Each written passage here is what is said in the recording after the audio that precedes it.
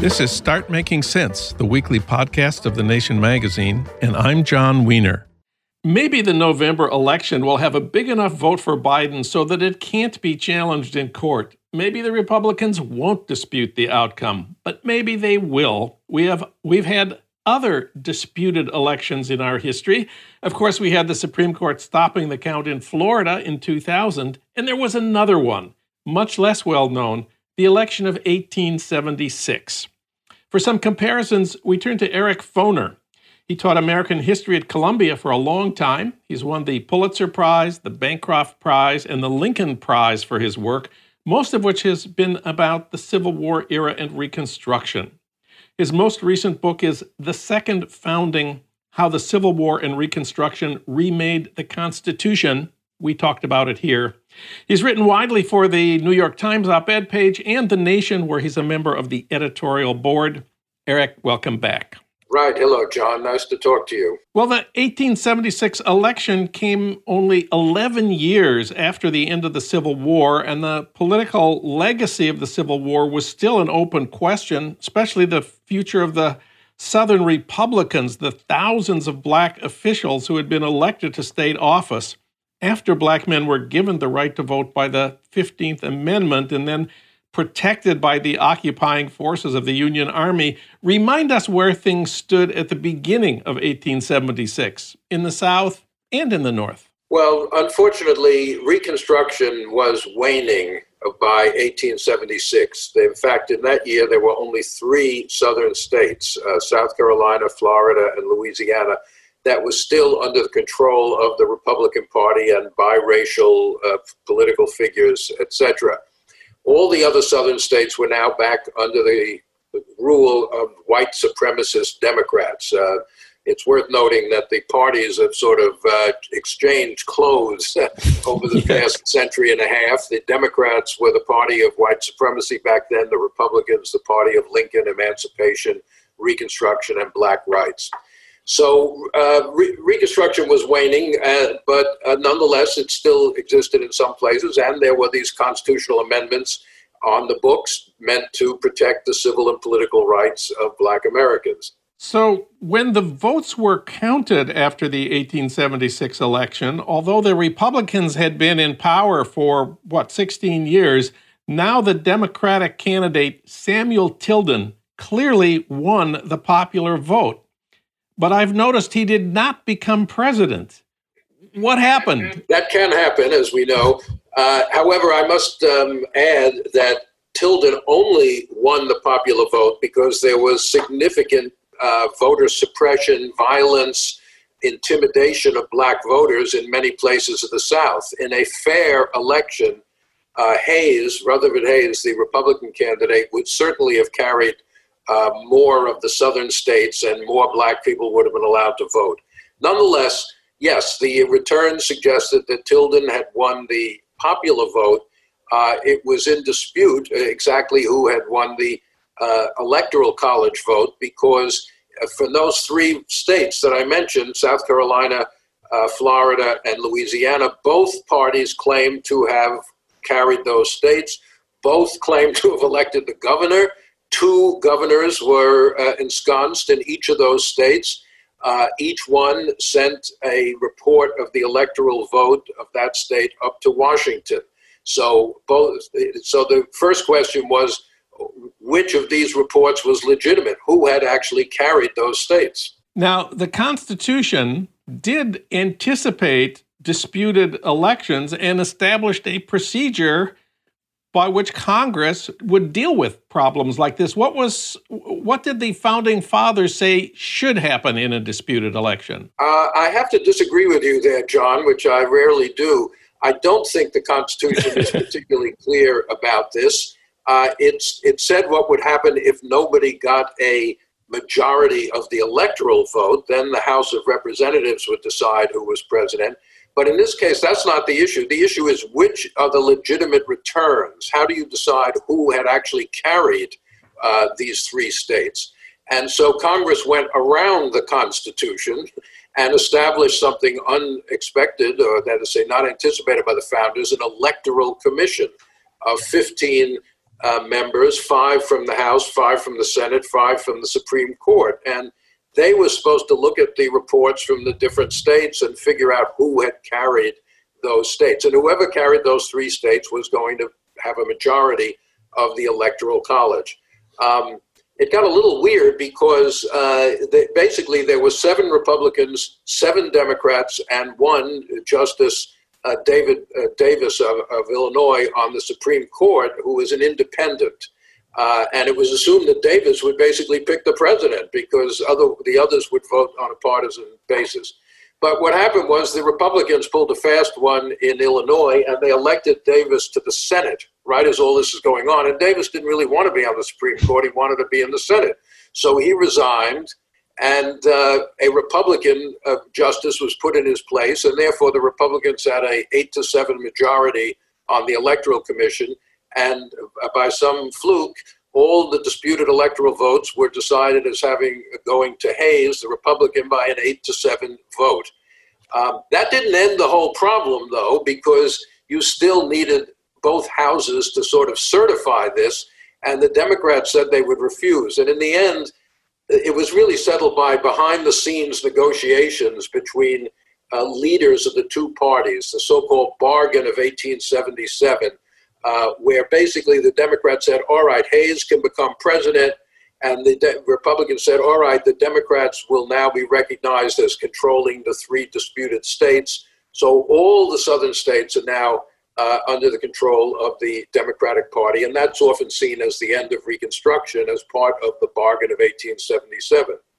Again, all outside the Constitution. Did anyone consider bringing in the army, a military solution to this deadlock? There was a lot of talk of civil war, March on Washington, Tilden or blood, things like this. This is 11 years, as you pointed out, since the end of the Civil War, and people were not that interested in having another war. So it was all political maneuvering, a lot of rhetoric, but it established a kind of long period of Republican control of the White House, but Democratic control of the entire South. Of course, the losers, of course, are Black Americans whose constitutional rights were severely limited after this.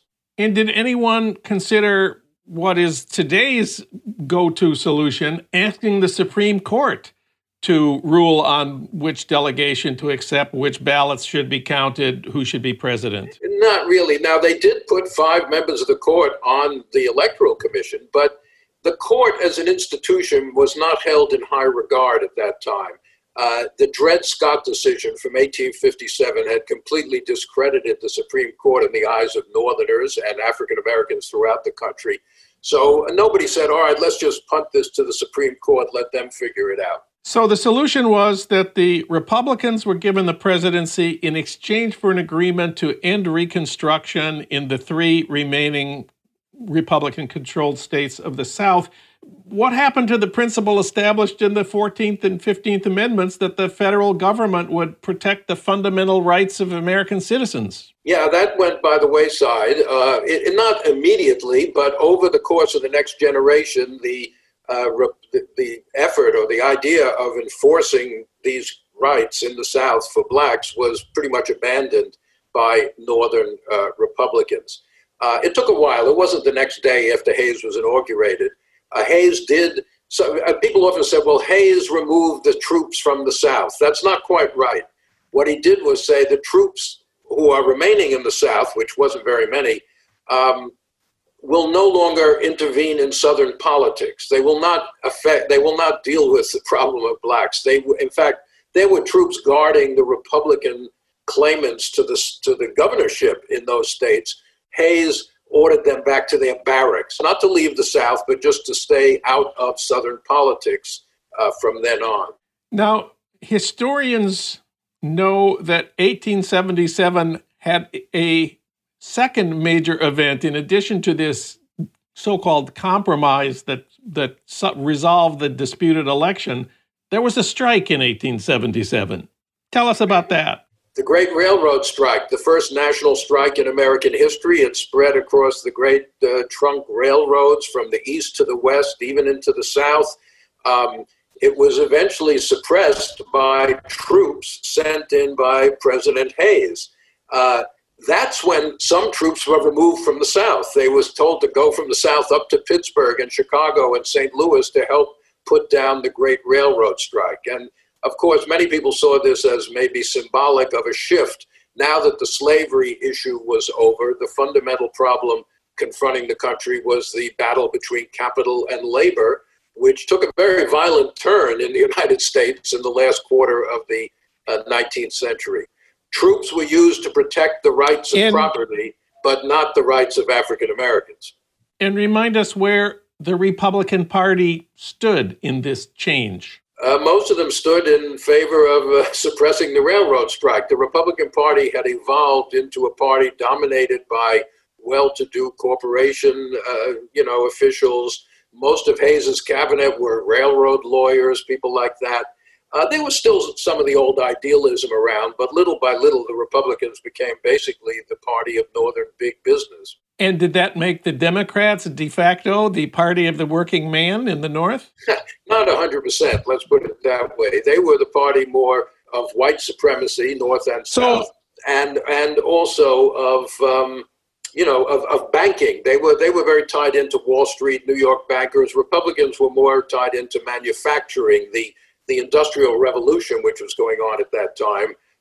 They backed a very high tariff to protect industry, etc.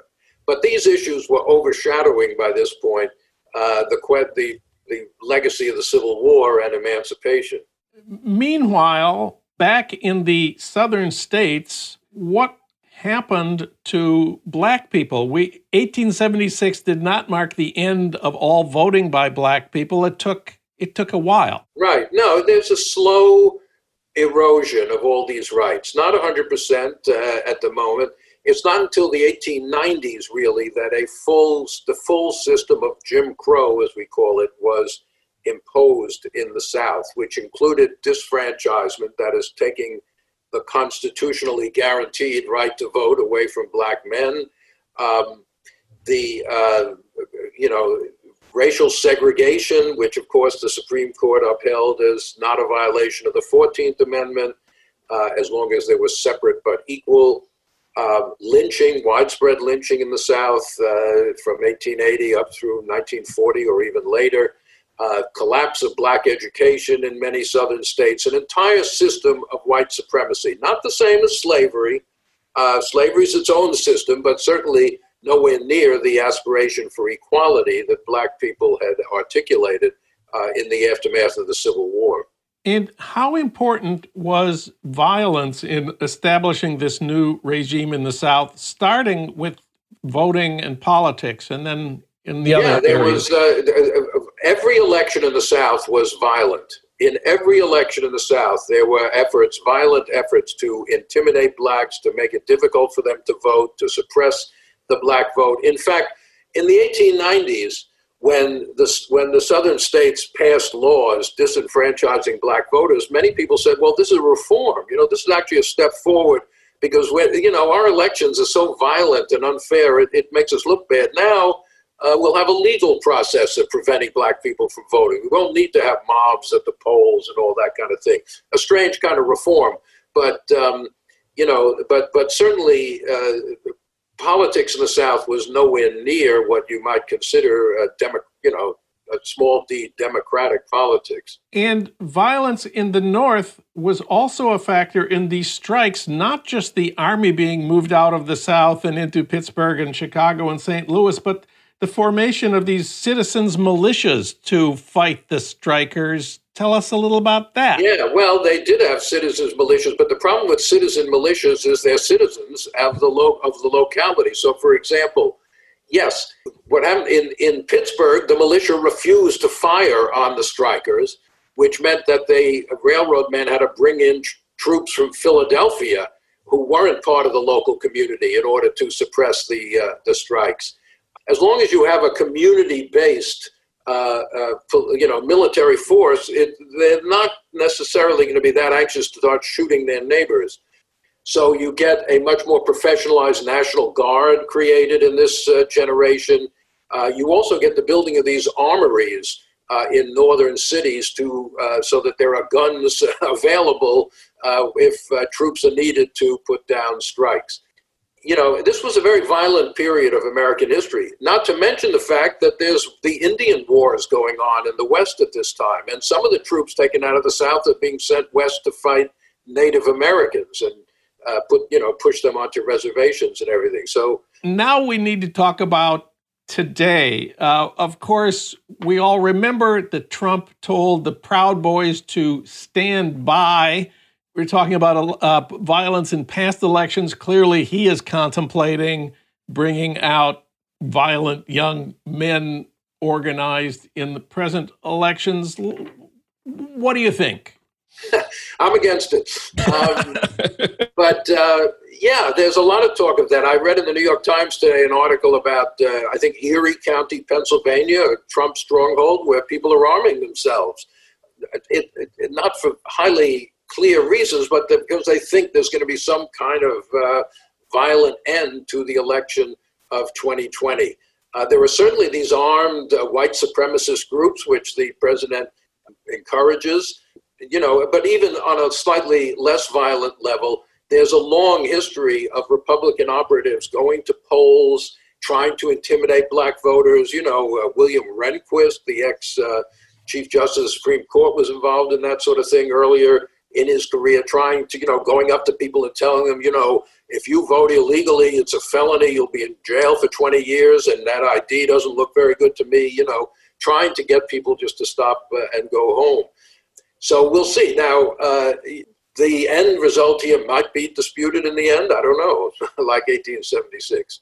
Of course, in 1876, the dispute, despite all the violence, ended up in Congress with this Congress establishing this commission. Now it seems that the Trump administration will appeal to the Supreme Court. That seems to be the biggest difference. It's a little complicated than that. In fact, it's a lot complicated. It's so complicated that no one actually knows what might happen.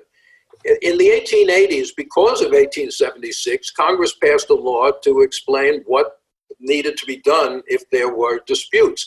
But it's so convoluted that no one can even understand what is supposed to happen. What would happen today, for example, if the Republican-dominated election board of Wisconsin says Trump carried Wisconsin, but the governor, a Democratic governor of Wisconsin, says no, he didn't actually.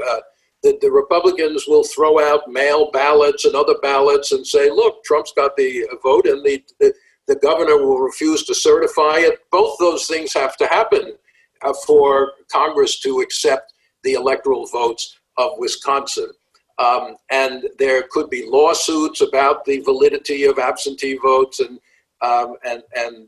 mail ballots. One of the things we forget is there have been many disputed elections in American history for the House of Representatives. In the 19th century, there were plenty of congressional hearings about who had won a congressional seat. The loser would charge fraud, would charge violence. Sometimes the apparent winner was thrown out in midterm, and Congress decided the guy who lost actually won. So there was no procedure that's determined by the House of Representatives. There is no procedure today about what would happen if there were these disputed returns from different states. The Constitution says the vice president will count the electoral votes. Some people say, well, then Pence can just decide for himself which votes, he'll take the Republican votes and count them. It's really uncharted waters here. Bush v. Gore was one small, it had big effects, but the one small issue: should the recounting of votes in Florida continue in some counties but not in others? And the Supreme Court made up a new rule that there has to be sort of equality of counties, but that's not in the Constitution, equal treatment to counties. And in fact, Justice Scalia said very explicitly, no, the reason we're doing this is to make it clear that Bush's election ought to be respected by people, so that Bush doesn't come in under a cloud of illegitimacy. That's not really the role of the Supreme Court, to make sure the president looks good. But it could happen again. Although, again, a lot of these are state issues. They're state laws. They're state, because remember, there's no national voting system in this country. Every state has its own rules about who can vote, how to register, who counts it, who sends it to Washington. So a lot of these things would be determined in state courts, and no one knows what's the composition of those courts. You'd have to study carefully to see. In other words, as in 1876, if there are disputes about who actually carried a state, there's no clear path forward, at least from the constitutional point of view. There's no clear path forward. That's why we're hoping Biden will have a big enough vote to avoid a disputed outcome. Eric Foner, thanks for talking with us today. Great to talk to you, John.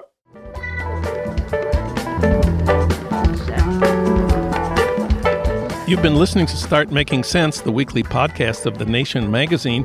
You can hear more interviews like this one at thenation.com, and you can subscribe to Start Making Sense at iTunes Podcasts, Pocket Casts, Stitcher, or wherever you get your podcasts. I'm John Wiener. Thanks for listening.